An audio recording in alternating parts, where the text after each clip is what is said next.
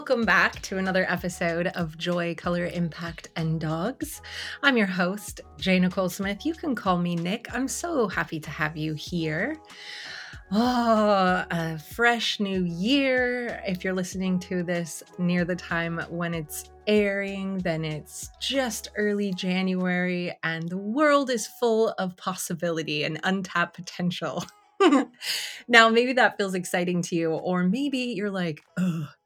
I live somewhere dark and cold, and all I want to do is hibernate because that's what January feels like for me. And if it does, you need to check out, I think it was 2 episodes ago, I talked about some joy hacks for starting the new year with joy. And one of my secrets is to not start the year until February officially.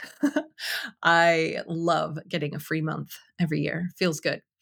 But today, I could not be more pleased that we are having a beautiful chat with one of my dearest friends, mentors, sisters, Dr. Romie Mushtaq, who yesterday, at the time of this airing, released in a global release her book, The Busy Brain Cure, which we're going to talk about a little bit. We're going to talk about the book. We're going to talk about what it's like to actually get a publishing deal like this with a publisher like this. She's publishing with HarperCollins, I think officially the biggest publisher in the world, but certainly one of the big 5. We talk about busy brain. We talk about joy. We even talk about color psychology because I helped her pick the colors for the cover of her book and am very pleased to see how it's leaping off the shelf next to the big books she's going up against on the shelf right now. So I'd love to tell you a little bit about Dr. Romie.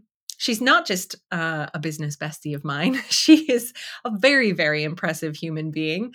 She's a board-certified physician, an award-winning wellness speaker, and the founder of Brain Shift. She brings together over 20 years of authority in neurology, integrative medicine, and mindfulness, and she delivers programs that create cultural change. She currently speaks and consults for Fortune 500 companies, professional athletes, and global associations. Dr. Romie is also the Chief Wellness Officer for Evolution Hospitality, where she scaled a mindfulness and wellness program to over 7,000 employees. Her expertise is featured in the national media, such as NPR, NBC, TED Talks, and Forbes, and you can find the cure for your busy brain at drromie.com. And if you want to find her on social media, you can find her at Dr. Romie. I encourage you to do that because she is a delight to follow. So let's not delay. Let's jump straight into our delicious, juicy, wonderful conversation with Dr. Romie.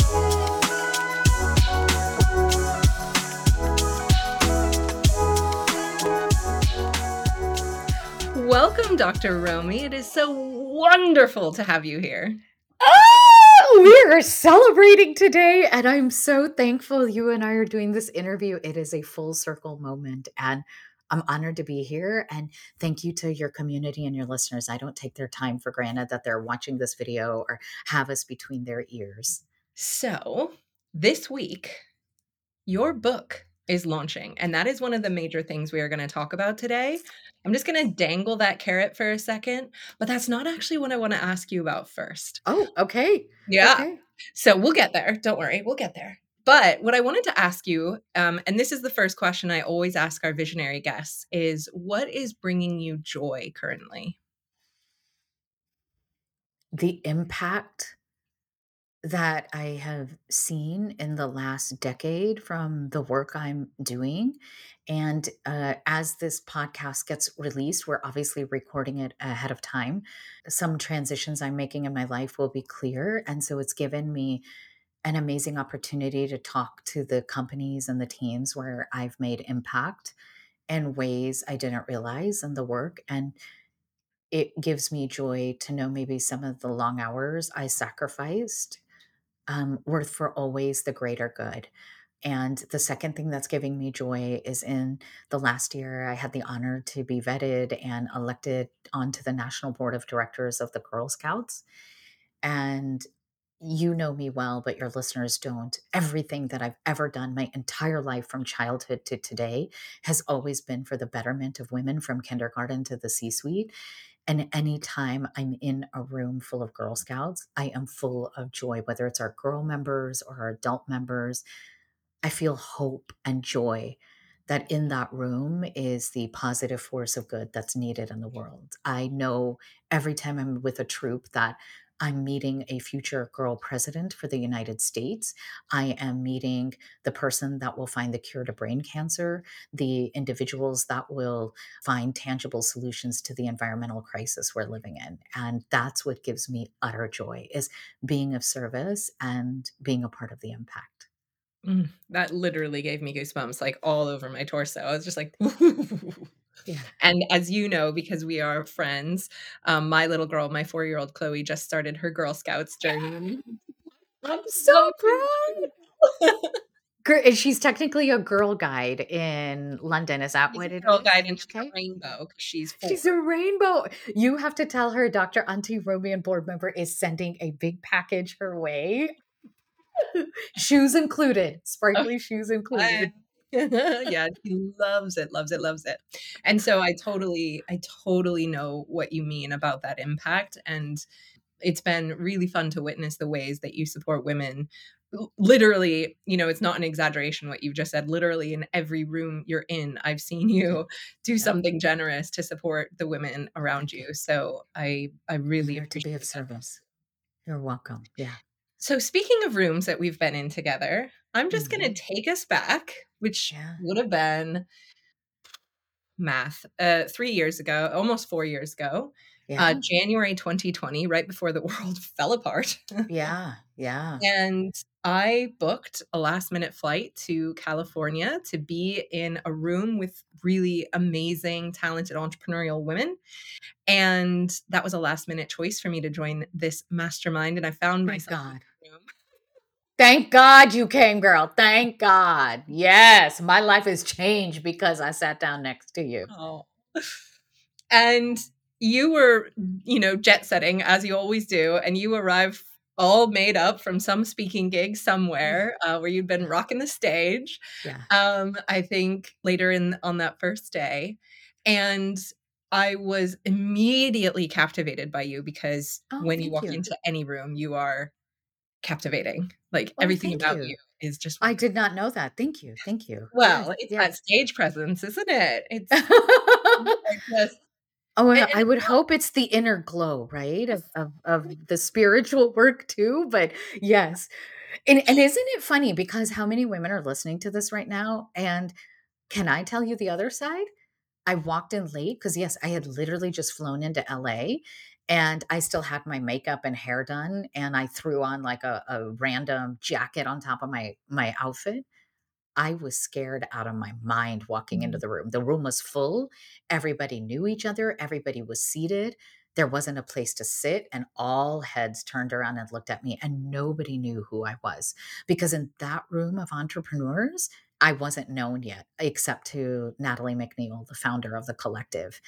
And thank God you made a place on the sofa next to you. And there was this loving, sisterly, in my book, The Busy Brain Cure, we call it the conscious sisterhood of the aunties, the collective aunties. There was that warm auntie energy from you, and I sat down. So while you say I walked in with the charisma of the room, I was scared inside and Mm. sweating bullets, going, "Oh, good God, I have a full face of makeup and fake eyelashes on. What have I done?"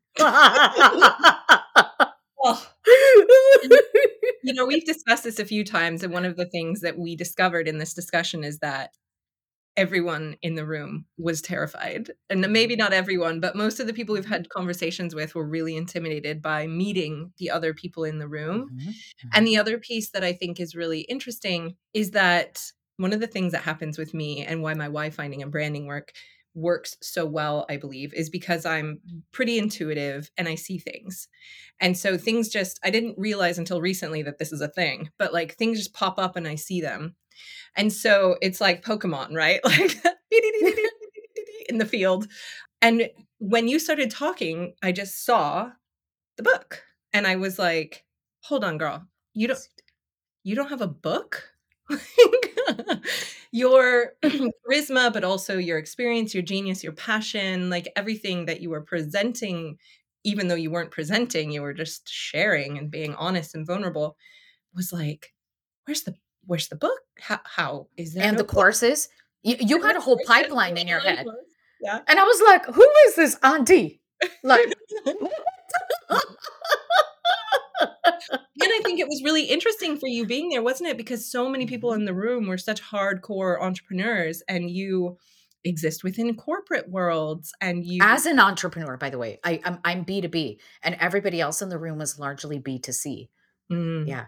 Yeah. Mhm. Mhm. Yeah. So I think it was probably challenging for you to feel like this sort of odd person out with all these different factors going on, but And it also didn't. because I kinda got a little extra melanin in my skin, I have, like, multiple heritages, people didn't know who I was, what I stood for. Mm, Because what we do, we judge a book by a cover, and people just hear the word brain doctor, and I could feel a lot of people in the room put me in that box of, "Oh, she doesn't get holistic health or Eastern medicine," mm, and little did people know I had spent a decade at this time being older than most people in the room, studying from global healers, mindfulness, yoga, the intersection of brain science and Eastern traditions, and that I too could stream intuitively. And when people were talking, I could see, oh, that's a health and wellness issue in them. That's a mindset. That's a psychological issue. So just like you can see that, there's like this medical intuitive thing in me too. So it's fascinating, isn't it? it is, and I think, being in a room where, you never know anyone's beliefs or position or, what they trust or don't trust, and I think I expect that probably in some of those rooms where you have a lot of spiritual coaches and, Yeah. other sort of positions like that, it might sometimes feel a little intimidating to be a medical doctor. It's like, Yeah, but you it's this idea of can I belong? And I think it's important for us to talk about this mastermind group because with our leader, Natalie, there is this real intention of belonging in in what, in my words, I call a conscious sisterhood.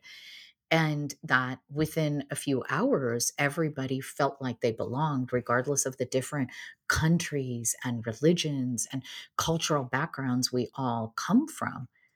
And there was this unity that we all are entrepreneurs making impact and serving humanity in our own way. And this sisterhood that you and I are still a part of, people come and go as spirit allows and does or guides us to, but everybody is welcome with an open mind and an open heart. And that's what we need more of in the world. Oh, amen. Mhm. Yes. Well, let's dive into this book, shall we? Because I think this is going to be a very, very, very, very important part of that beautiful transformation. And, you, as you mentioned, support women from kindergarten to the C suite. But I think you've spent a lot of time working with upper level managers and the C suite and leaders in organizations. And so tell us a little bit about where the ping, the inspiration, the need to zero in on what you have described deeply with both the description and the cure as busy brain. Where did that come from? Mm. You know, Nicole, you could say it all came from all the credentials that you read in my intro of being a doctor and a chief wellness officer and spending almost the last decade studying the impact of stress and burnout in the workplace.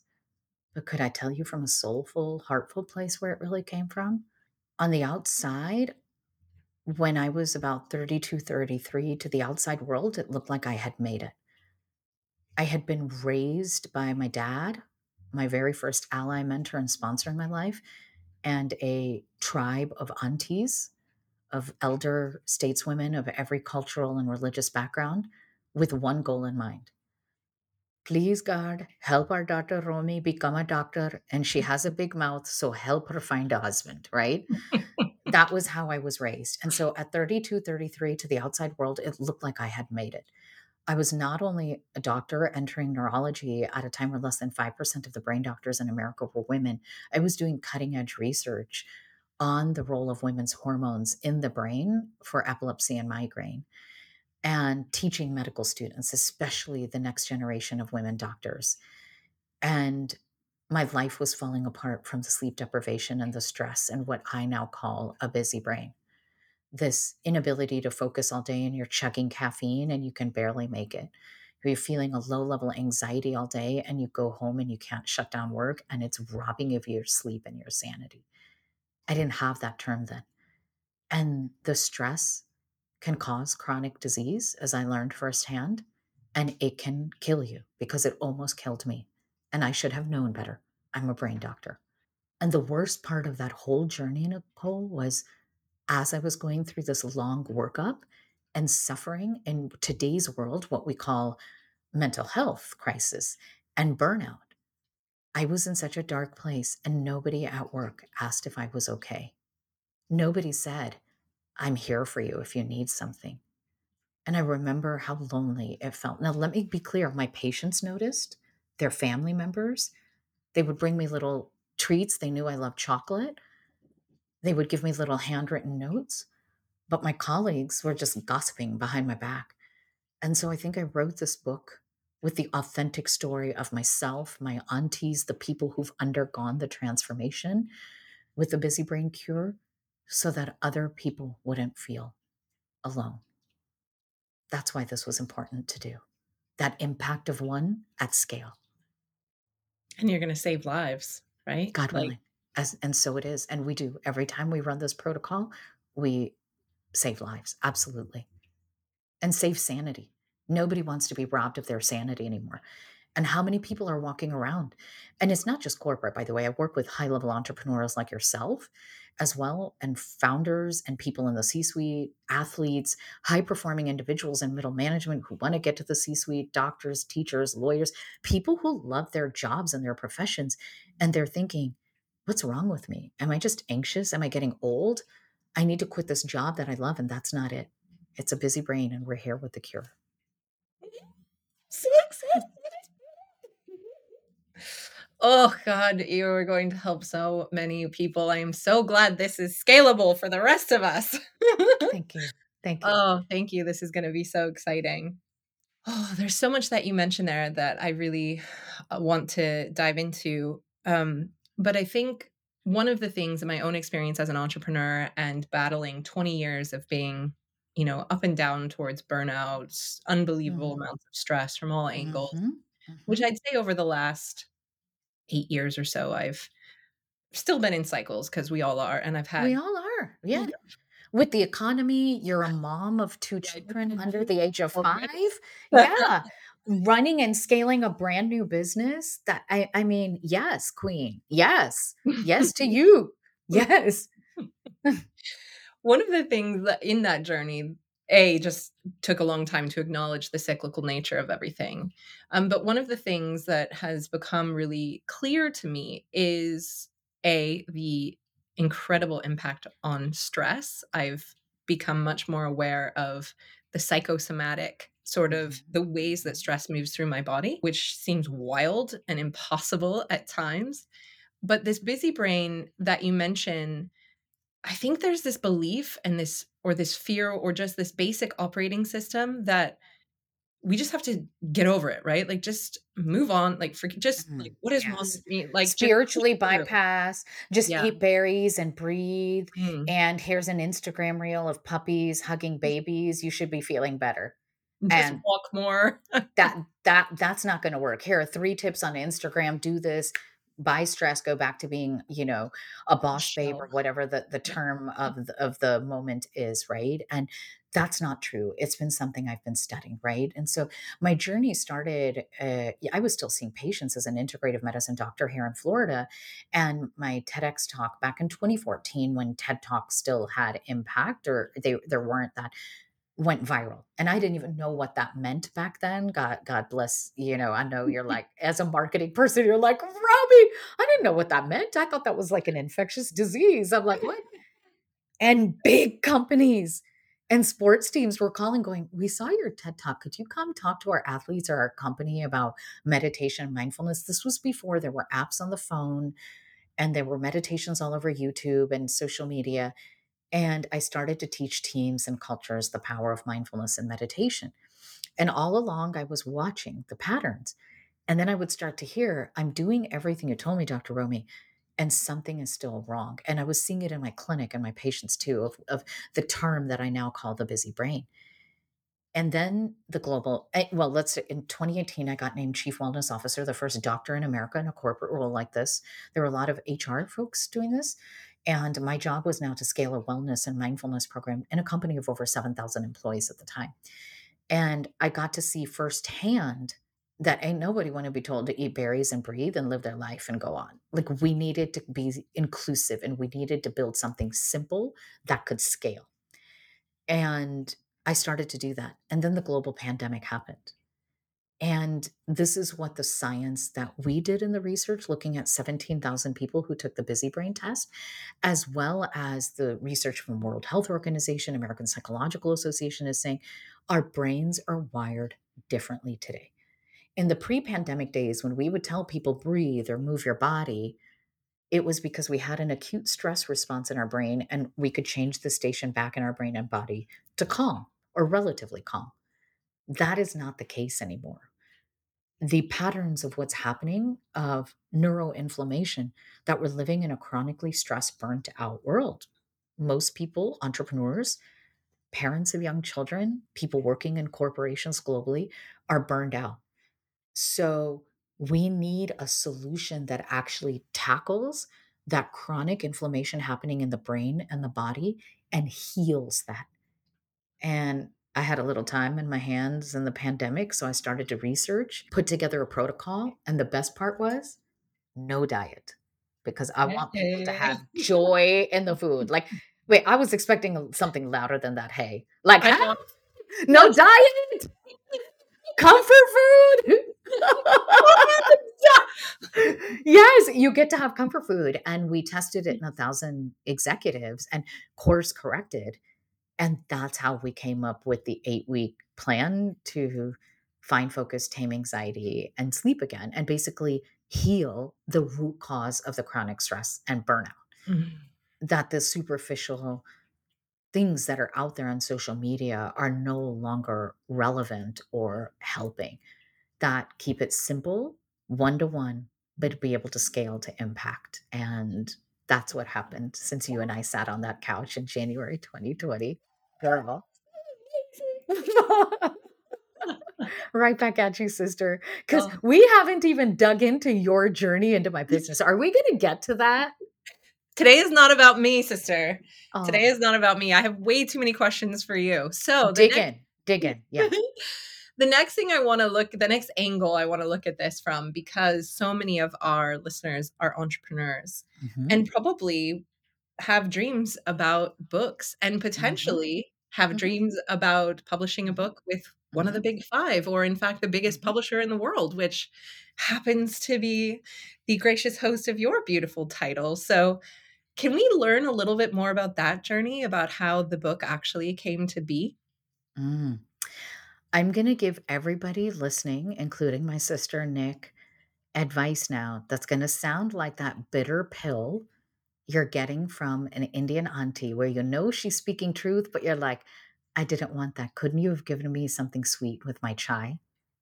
Writing a book is not going to change your life or change your business. You have to go out in the world, change your life, change somebody else's life, build a business, and the demand for the book will come. I told you my journey just now for a reason. I have been field testing workplace wellness, healing stress and burnout in the workplace since 2015. My TED Talk came out at the end of 2014 and companies started to call in 2015. And I thought I had a book and the first publisher came, the publishers and agents were coming to me because they knew I had an audience on stages and on television. So they came to me, and thank God I didn't sign the first contract that came in 2018 because I would have written a book that had already been written in various things. And I knew I wanted to write a book that was different and that had impact and that was unique. And so the advice that I was given when all of us had a business reset from JJ Virgin, who graciously endorsed this book and who's a New York Times bestseller herself and works with a lot of health and wellness entrepreneurs. And I think this goes to any entrepreneur in any area is have a unique idea, field test it, get the feedback, which was the whole concept of busy brain. So I was actually doing the scientific research in the field and looking at the medical literature, then come up with the solution. So as an entrepreneur, you need to have not only I identify the problem, but you come up with the solution and then test the solution so that you now already have a built-in audience and you have proof of concept that's actually going into the book. Notice what I didn't say in this book. I want to tell my story. I want to tell my story in the book and I want people to read it. And I want to tell my story on stage. Inherently, we live in a world where people are suffering and they need self compassion. And yeah, stories that we tell can bring commonality and community and healing, but no one's going to buy the book to read the story unless you're Britney Spears or Prince Harry, and please no offense to all of the people listening in the United Kingdom right now. I know that's a loaded topic to bring up that name, but those are stories of people that are known by millions. And for most of us, it's how am I identifying a problem? I have a unique solution that's been tested and it can make impact. And that is what it is to write a book. Nick, so many people in our collective are traditionally published or self published. And they said this to me. And I think until you go through it, I didn't know it. It is hard work. Researching the book, writing the book, I had an amazing developmental editor. The manuscript was done by the time we went to contract for the book. And it is hard work launching the book and it is a marathon, and by the way, it has impacted other areas of my business. And so as an entrepreneur, I'm like, was that book advance worth the six-figure income that had to be put on pause so we could do this right? And for me, I also walked in, and you're going to break this down with a business plan. So we knew we could take this pause to get this book written right and launched right, because the revenue coming outside of the book and the impact is worth it. And so I just said a lot and unpack it all for your listeners. But was that a bitter pill to swallow as a fellow sister who's published a book and you're ready to do it again? Help me understand, what people are going to be thinking, because I'm disrupting the traditional entrepreneurial advice. Write a book, build a course. You're going to be a millionaire and sit on a beach with a laptop.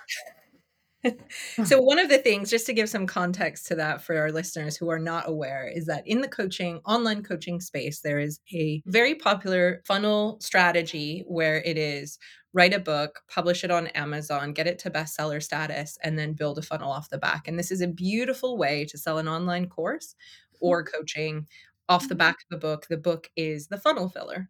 And Mhm, that is a very, very, very, very, very, very different strategy than having a body of work that is appealing to a traditional publisher, mhm. finding and negotiating As that a thought leader, as a thought leader. as a thought leader, Yeah, absolutely. yeah, yeah.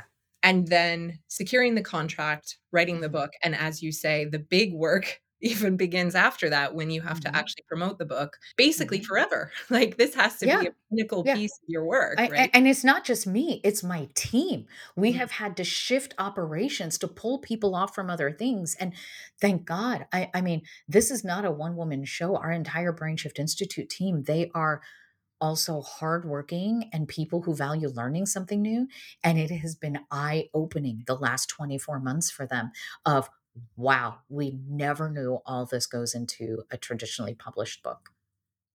And I think what you've helped do is I'm so glad you said everything you said because I have lots of conversations with entrepreneurs about the difference between self-publishing on Amazon, going the Mhm. traditional route. I've done both. Yeah, And yeah. the book that you're talking about is that next level. It's that thought leadership, it's the Mhm, bestseller. title, And not just a book. God willing. Ooh, from your mouth to God's ears. Yes. Yes. Because, by the way, can we say this out loud? There has not been a woman doctor or woman of Asian descent on the New York Times or Wall Street Journal's bestseller list since Malala. And especially in the nonfiction realm, right, in the health and wellness realm, if you look at the last 7 years of the New York Times bestseller list for health and wellness nonfiction, it's been all PMS, pale, male, and stale. Knew you would love that. Can I steal that? Yes, Where can and I do this came from a dear colleague and friend of mine, Sunira Mandani, who is a unicorn at 35 and also a woman of South Asian descent, and she runs the CEO school. She just exited from a $1 billion valuation of a fintech company, and she uses that term. So we are sharing it. PMS, pale, male, and stale. Mhm. Oh my god, that is so excellent. No offense to all the men that are listening, and thank you for being an ally, but I'm talking about the people that traditionally held this secret from everybody else that Nick and I are here to talk about, So ask me more questions about traditional publishing. Yeah, so the bit I really wanted to dig in, and it's so interesting because things always just work out. This morning, as I was looking through some of my emails and Facebook, I saw a former client of mine talking about a book project that she had pitched to a publisher and gotten rejected because it was too niche. And I just rattled off some advice for her in a comment, and I was like, oh, it's the perfect prep for the chat with Romie today about these differences in traditional and non-traditional publishing. And I think, there's so many details to go into about the fact that a book is a product and it needs to be viable. And there's viability. Like my book Puppyhood was viable. It was never going to be a bestseller. It was a coffee table book. It was a $30 price point, and we sold, I think, 38,000 of them, which is about 28,000 more than Oh, they. okay. Which let's stop. And I want to celebrate you because here's some amazing facts that I learned is less than 0.1% of authors in today's world in 2023, as we're recording this going into 2024, will be traditionally published. Because of the self-publishing and the ease and technology and AI, there are over 1 million new titles that are put on Amazon and platforms like that every year. Wow. And just because you put a book out, you won't be a thought leader, right? And no matter whether you self publish or traditional publish, you need to go in with a business plan and how the book is going to sell. Most books, self publish or traditional publish, don't even get 1,000 books sold. You've made it when you've hit about 3,000 in self publish or traditional publishing, right? Yeah. So, one, I want to celebrate you, sister, that you hit 38,000, right? That's epic in a niche book, right? On dogs and puppies. That is niche. Like you and I both love dogs, but to the publishing world, that is a very niche. And so I really want people to know that. The other thing is books come in cycles, that, wellness books and brain and mental health is having a resurgence. This concept, had I pitched this exact concept about 4 or 5 years ago, may not have gotten the lift that it is now. So understand that, publishers are a business and we have to respect that. And you are coming in as a business partner.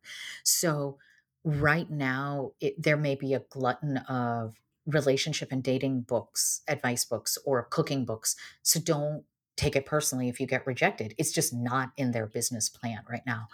You're a thought leader when the publishers are coming to you. So I would say since about 2017, when I was getting visibility as a keynote speaker and on television, I've had mid-size and large publishers and agents coming to me, right? So most authors that I know and I work with will tell me the same thing. And there was a niche that they are ready to publish, and they are looking for thought leaders that have not published a book or have a track record of publishing in that area that they're going to approach. And that's how it works. Yeah, 100%. And I think to several of the points that you made, the gist of what we're talking about here is developing thought leadership overall, Mhm. which is fundamentally about knowing yourself, knowing your skill set and expertise. We're going to talk about this in a second, knowing your why, And also then being able to develop that into, as we've discussed, a body of work, right? Having something to show. And I'm going to add one more thing, a brand. Thank you, Nick. Having a clear brand, like, yes, and that's it. I also want to dispel this myth of the entrepreneurial funnel. You're a thought leader if you wrote a book. No, you write a book because you have developed your thought leadership. Yes. And that thought leadership, to your point, of a body of work can evolve over time. I went from publishing medical research in the field of epilepsy to talking about integrative medicine and brain and mental health and in the workplace around mindfulness, to now this new era of bringing it all together. That bringing it all together is the jam, isn't it? It's Yeah. that body of work, right? It's Yes. decades of layers Decades. upon layers upon Mhm. layers Yeah. of expertise, research, and experience. and you get to read the story in chapters 1 through 4 of the book. You get to read my journey into that dark place where hope departed my soul, exited stage left. The middle part of the journey is the all the male allies, because I've spent most of my career being the only woman in the room.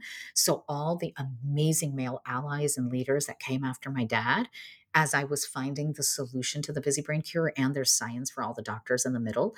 And then the last part of the book, the 8-week plan, are the stories of transformation of thought leaders and leaders that were like, I'm on the brink of burnout, help me. And that is it. So yeah, this is that body of work. Mm, Praise God. mhm. Yeah. One of the things I asked you in that first couple of days in LA, we had a break. We went outside to soak in some LA sunshine. And I said, one of the things I do is help people find their why. And it is so clear to me that you are operating fully from your why. And that's that inner glow, right? Of doing the spiritual work, but also having found this Yeah. mission, this purpose, and living into it and making Yeah. some very difficult Yeah. decisions Yeah. in order to do that. Yeah. Can you speak a little bit to sort of how that came into focus for you in terms of like, why this mission? Why is it important to you? Where did it come from? And what's the vision that you'd really like to see, not just as the impact of this book, but if you can have the impact you'd like to have on the world, what does that look like? I want to start from your initial conversation with me in 2020, because I don't want people to think that I have it all figured out. And I'm blessed to have a conscious sisterhood and male allies like Nick in my life to help. When I first met Nick, like many entrepreneurs who are starting out or not clear on their why, before I went through your why finding, I had a massive body of work. So when Nick would ask me, "What's your why?" I would actually give you my credentials and everything I knew how to do. And it went something like this: Nick, I'm a certified neurologist specializing in epilepsy. I also do integrative medicine. I've trained in mindfulness based stress reduction, mindfulness based cognitive therapy. I see patients in an integrative clinic. I'm also a chief wellness officer. I do workplace wellness. I know a lot about nutrition. Do you want me to talk about migraines, or do you want me to talk about weight loss? She's laughing. She remembers that. Well, it's every entrepreneur. It's It's every we're gets to the we're point, multi right? passionate. We can't wait to get another certification or training. We do all the things, and you haven't even executed one project, and you're on to the next three. And I had no choice, because I had a very large speaking business, multi six figure, and a multi six figure contracts that all disappeared in under 6 weeks when the global pandemic started. And Nick, being the phenomenal sister and entrepreneur knew her why. And she was like, this woman, my sister Romie, has a body of work. I'm going to help her understand her why. And I became laser effing focused, that when other people started to call me and say, could you train this group of doctors on how to do public speaking? Could you come and talk about migraines? I was like, that's not in my why. That is not in my business plan. No, because once I had my why finding, then I went to Pamela Slim. I'm going to give her a shout out on this podcast. She has been on this journey with me because we both gave a TED talk on the same day, and she's the entrepreneur whisperer. I went to her with my why and said, we're putting together a business plan that is going to work in this post pandemic world, right? Help me. And I really need to be clear about that. So that I want to talk humbly of I had a lot of verbal vomit with you. Mhm. Well, Yeah. the beauty is I didn't have to hear it, I could see it. I knew, like, it Okay. was so clear and you had Yeah. expressed yourself so eloquently, and you were more importantly living it. And this is what I see so often is that so many brilliant, passionate, talented people are doing great work, have that body of work, and then have that as their introduction, right? Verbal diarrhea. Yeah. Or the other thing I want people to do that are listening is own your thought leadership. So you hear that I am a doctor and I spent a big part of my career seeing patients. I'm no longer seeing patients one to one. That is still a part of my thought leadership, especially women that I meet, entrepreneurs. They have this incredible body of work. They were former chief marketing officer to multi-million dollar brands. They are teachers, they are lawyers, and they think they have to rebrand themselves and they leave that part out and they say, I'm now the confidence coach. I'm now the survive your divorce and middle age coach. I'm like, maybe that's a little bit part of your why, but you're not honoring your thought leadership that builds that in. And that is one of the biggest difference that I see between men and women Mhm. in the entrepreneurial space, since I'm in the room with a lot of men. You Yeah, have to be able to lead with that. So, and do it in a concise way. So I didn't answer your original question, but I really wanted to get that part out. So ask me thank that you. question again. Thank you for all that you shared there. The why finding with you was such a joy.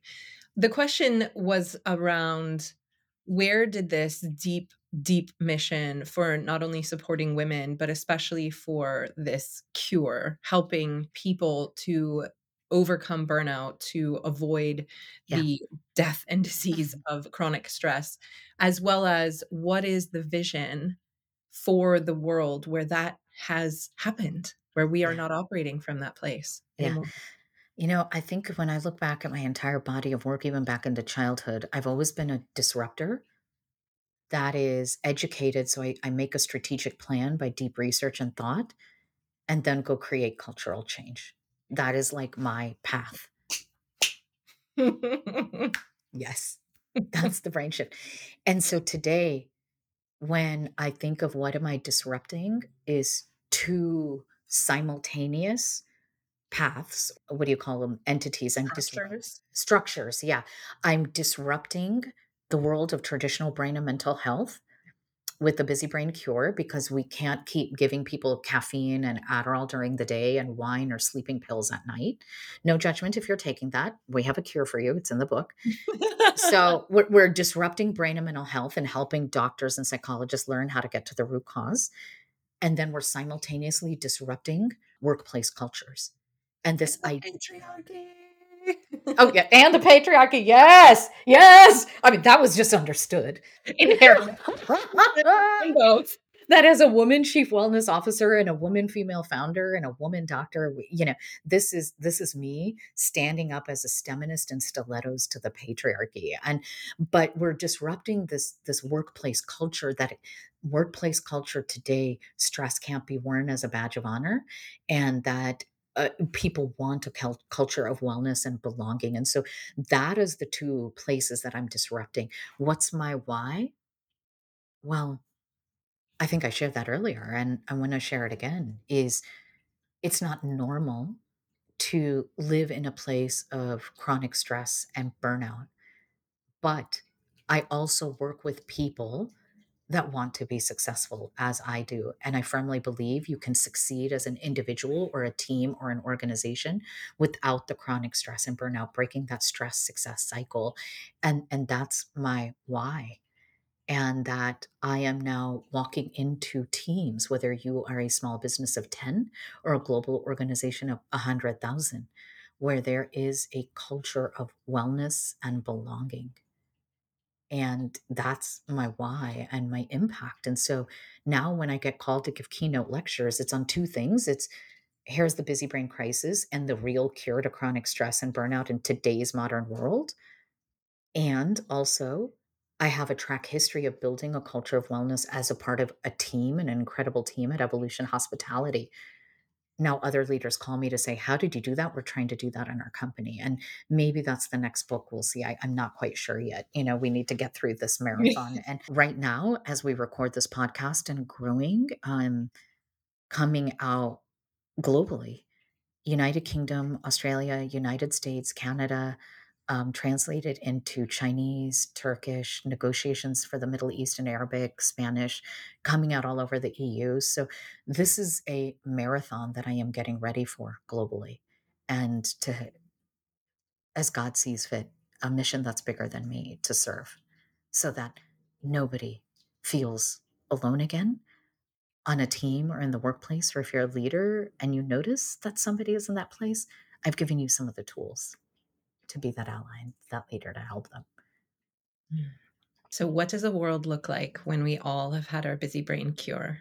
them. I believe in a world of abundance and that people can find success, because how you and I define success in any entrepreneur listening to this podcast right now is really different. That we can do it without stressing ourselves out. And so that we're no longer on this toxic stimulant sedative cycle where we need stimulants all day long, whether it's caffeine, Adderall, social media, the dopamine hit of touching your phone and feeling anxious all day.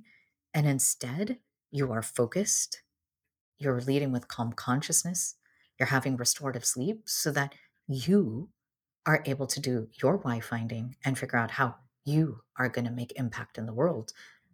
And I really want to remind people that impact starts first with me, myself, and I, yourself. How am I impacting my well being? And then what is the impact of one? And then if you're blessed to be able to scale it beyond one, go do it. But don't think you haven't made impact if it isn't one person. I really thank my mom and my aunties who introduced me to public libraries when I was growing up. And somewhere in the fifth grade in the Danville Public Library, God saw it that I was going to discover Ralph Waldo Emerson as a fifth grader and Rumi and the path that is now in Sufism.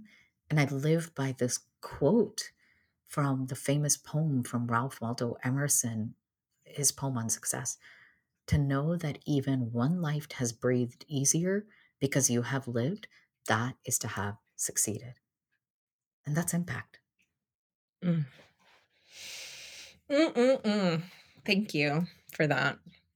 I love this vision, and this is the place where our whys cross over. My mission is all about helping to create a joy first world. And so much of what that is about is choosing joy first in the moment, in the day, in the week. And one of the things that I've noticed with entrepreneurs over the last 2 decades, starting with myself, and it's a constant battle, is there somewhere along the way we got taught that we need to earn and deserve joy. Ooh, yes. Oh, that And deeply so resonated with me. Yeah. we hustle to try and deserve it so that we can have it as a destination. And a lot of us talk about happiness, but happiness and joy are not the Are same two thing. different things. Yeah. You know that mindfulness teaches us the same. Yes, sister. Yes. Yeah. Hmm. And joy has a very physical element to it. Even if you Hmm. look at color psychology, happiness is yellow. That's where we get emotional stimulation and soothing. Joy is orange, which is a combination of yellow, Mm. the emotional, and red, the Mm. and so I feel like there's such a huge crossover here between the joy and the busy brain cure, because obviously looking to your mental and physical well-being is probably one of the biggest overlooked types of self-care, right? Being able Girl, to just right? Yeah. That you don't address your mental well-being until there's a problem. I mean, that certainly happened with me and a lot of people I serve and everybody that was written about in this book and the companies and the teams. God, what you just said deeply resonated, a joy first world. And here's something I want to ask you as you've been studying the color psychology and joy. I think of my job as an entrepreneur. We talked about there were a lot of steps to write this book. There were joy when stories were downloading. There was joy when I found a new scientific discovery. But there was some pain along the way and there was hard work along the way. But I knew at some point that the mission was giving me joy so that I could find some joy in the hard work. Am I saying that right? Because what I can find sometimes with entrepreneurs is they're going to be like, this doesn't give me joy. I'm not going to do it. I'm going to delegate it. And I mean, I was raised by a tribe of aunties that are like, you will work hard. You will memorize that encyclopedia if you're going to be a doctor one day. Like literally. So help me to understand that from what you've studied, because I am a success driven person. So, in a linear mind, that means this would give me joy to achieve it. What are my smart goals along the way? And maybe Yes. some of those steps aren't going to be so joyful. They're going to be like, ooh, and maybe I can delegate some of them. But listen, I wasn't going to delegate the medical research to anybody. I'm the brains behind this operation. I wasn't going to delegate the ghostwriting to anybody. I was going to write the stories of my aunties and my voice. I mean, I had a badass developmental editor, Melanie Bates, by the way. If any, oh my God, she is brilliant, like your intuitive mind. But yeah, so help me to understand about the pain that can come along the way for joy. Oh, it's such an important question. So joy isn't hedonism, right? Oh, We ooh, hear that is joy powerful. Yeah, and we think hedonism, right? We think yeah. just go crazy, do whatever feels good all the time. But what the research tells us is that actually hedonism doesn't make us happy. And what we need and prefer and desire is meaning, and meaning Mm, included. So joy is much more about meaning. It is about pleasure and allowing ourselves and pursuing more pleasure than we do mm, allow, especially those A-type success-driven personalities where everything's gentle and pleasurable waits, right? But the other thing I found really fascinating, which kind of fits into this, is that one of the most incredible sources of joy we get as human beings is accomplishing something we thought was impossible, oh, which is what you're doing yes. right now. Yes. So it's Yes. not just the easy road, it's the Mm-mm. road with meaning, and it's the road where we are able to accomplish something impossible. That's like the big joy payload. But along Wow. the way, Wow. what I'm testing right now in my body of work is this question: to create a joy first world, to create a joy first day, being able to have this question on repeat, which is, where's the joy here? While I'm Mm, waiting in traffic, standing in line, really pissed off about something my toddler's doing, like, where's the joy here? Where's the joy here? mhm, Where's the joy? And what I found is the quickest shift in that moment is often into gratitude, which obviously mm, mindfulness tells us mm, is a really important part of mm, our mental health, mhm, um, mhm. and our well-being. And then And I for want to me, have an honest moment with you because you're right. The continuum of both of our body of work is so sacred. I'm getting chills, and I can just see us both together on stages one day for entrepreneurs. Is it's really hard for someone that has that pattern of neuroinflammation in their brain, in their limbic system that has hijacked their emotional well-being, and the hypothalamus, your circadian rhythm, to just stop and go into joy and gratitude. And in fact, that's spiritual bypassing. I'm not letting someone feel, deal, and heal. So if you're sitting here with the busy brain going, oh my God, yes, Remy, I got the adult onset ADD. I have the anxiety. I have the insomnia. This joy and gratitude feels bad. It's not accessible to me. That's normal. That happens when you have a busy brain. That's why we have a cure here. And by the way, people start feeling that at least relief into the embodiment of joy within the first 2 to 3 weeks of our protocol because we start with sleep mm, and resetting the circadian rhythm. And all of a sudden, emotions and things can process, and the body has that time to restore. So I wanted to add that piece in there. I'm Because really when glad. I'm dealing with people that are burned out or have a busy brain, I don't just automatically shift into gratitude, but I instead say, I try to be their hope holder. I told you at the beginning of this interview, this book really started because I can still like I could just shift into that dark Romie right now.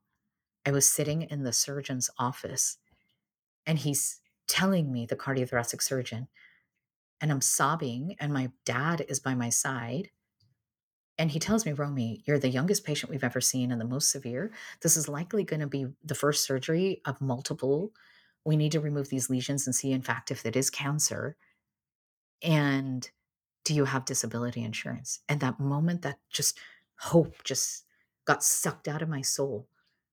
He realized we couldn't go on with the consultation physically. I was sobbing so hard, and my parents were in alarm. And I remember him putting his hand on my shoulder. Romie, I've got hope. Let's get through this first surgery. You're going to be just fine. And all of a sudden, it snapped my mom and dad. Hope? Of course. We're going to go to everybody we know and tell them, please go to church, go to the synagogue, go to the temple, go to the mosque, go to your house, pray for our daughter. And then I called my mentor, Dr. Wanamaker, that you'll read about in chapter 8. And, I was like, I think I might need to leave my job for a while. I don't know if they're going to allow this. What do I tell my chairman? I need to go through surgery. I need to heal. I can't continue to work. I'm like, my busy brain is spinning and ruminating. And he's like, I'm going to put your name on our bulletin in the church. And every Sunday, we're going to pray for you. And we're going to have hope that you get through this. Like basically telling my busy brain not to think about the things that weren't important.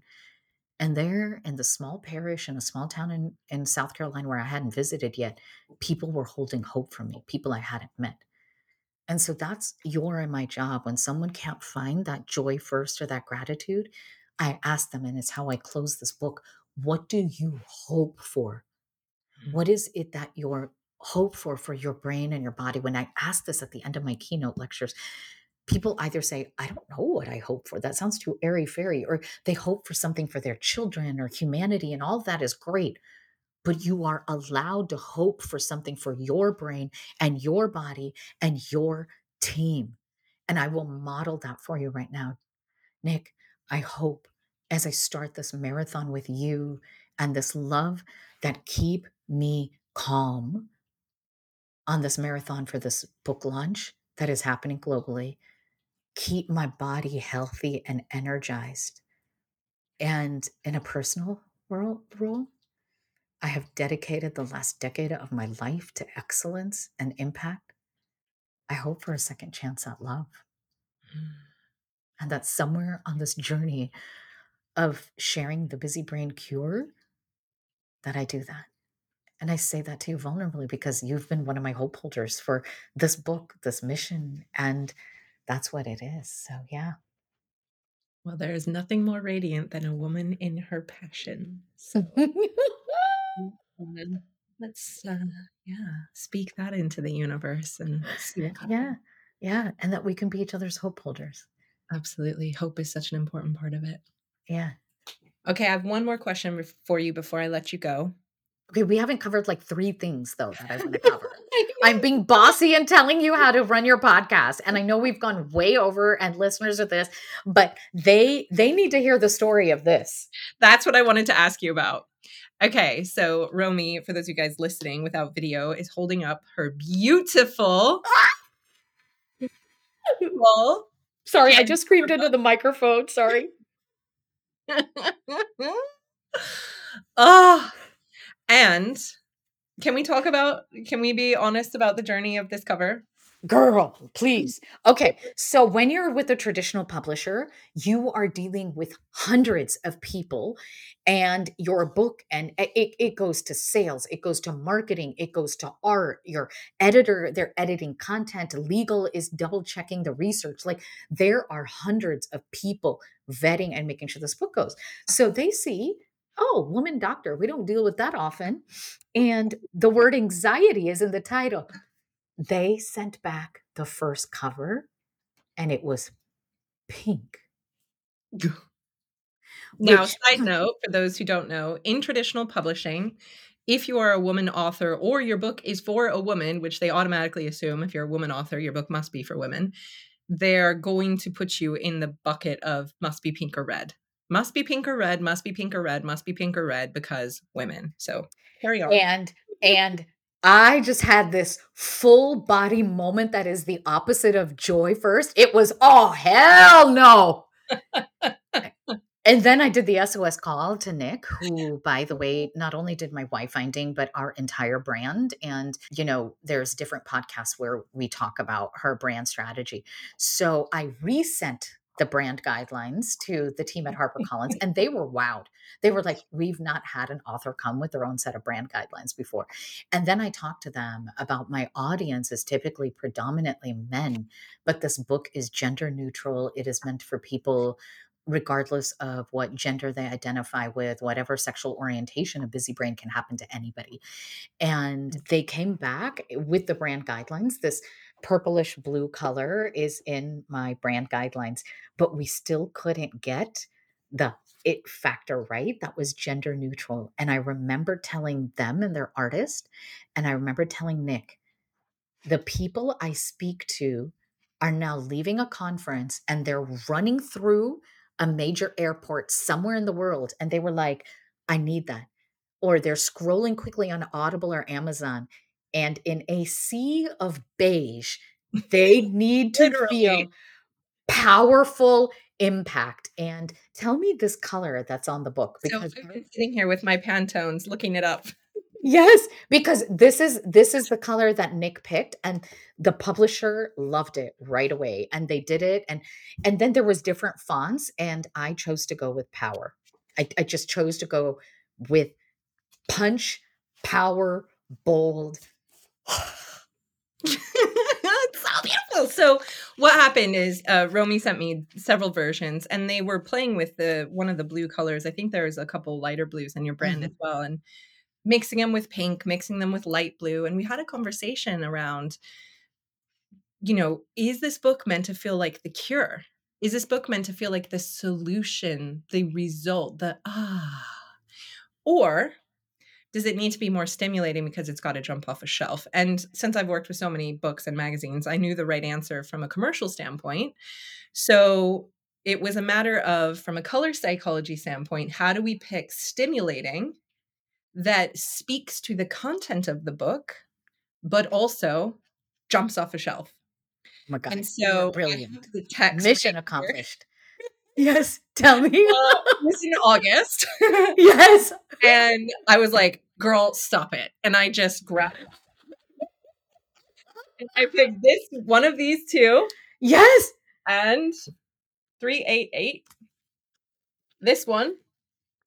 You're gonna have to send us the Pantone numbers and colors, and for people that are listening to this podcast, we're gonna put screenshots of the Yes, we'll Pantones show because she's literally holding up what I call the Sherman-Williams palette, like exactly. hundreds and hundreds of colors, and in those thousands, nailed it, Here are your nailed it. right here. Yeah, and they And are stunning, and and with we are also I'm very honored that this book was featured in Publishers Weekly, which is a really big deal for a traditionally published book. Publishers Weekly is like the premier organization and publication that will highlight the new traditionally published books coming out that kind of tells buyers for Barnes and Nobles and libraries and universities what to buy. And my book, thank God, all praise to God, was featured as, the book to watch to disrupt, and talk about burnout and leadership in 2024. And we're going to put that screenshot up because you see all these other amazing books that are thought leaders. And this mission accomplished just punches you in the brain right off the page. Like you're like, that's it. you were saying a lot of these other covers are basically shades of white, right? So it's like white, white, white, Okay, we have an auntie uncle term in my family. They're shades of biscuit beige white. that are Nice. very pleasant and calming for a biscuit that you want to have with afternoon tea. No, this book is ready to disrupt healthcare and the business world. Yes, yes, Absolutely. yeah. Absolutely. Well, I cannot wait to see it on the shelf and in my friendly local airport bookshop as I'm running through on that big bestseller end cap where there's 25 of them facing me as I walk by, which they are going to want to do because not only is it a bestseller, but it's beautiful. Thank you. Yes. Thank you so much for being here with us and for letting me share in this journey with you. It is such a joy and a privilege to watch, to chat, and to connect on this topic. Anything else you want Yeah. to leave us with as we say I goodbye? couldn't have been here without you and the Wi-Fi team and the branding. Thank you for seeing my thought leadership and the impact I was trying to make in the world and for being one of the hope holders for my business. And really, it is. And it means a lot. And I sit in joy knowing that I'm not going on this journey alone and that you are there with me as a business partner, a colleague in entrepreneurship, and most of all, a sister friend. It is such a pleasure. And thank you for all of your support in return. Really appreciate it. Now, where can we get this book? When and where can we buy this book, Dr. Romie? January 9th, it is being released globally anywhere you buy books, including Amazon, Audible, Kindle, in the United States and North America, where we both have a lot of listeners, in Barnes and Nobles. And do something fun for Nick and I for her branding and for this mission. If you're running in an airport and you see the Busy Brain Cure, take a quick snapshot and send it to us and tag Nick and Dr. Romie on social media. Oh, And yeah. yeah, may you find the cure to your busy brain so that you can succeed in your life and business goals and live in a place of joy. Thank you so much.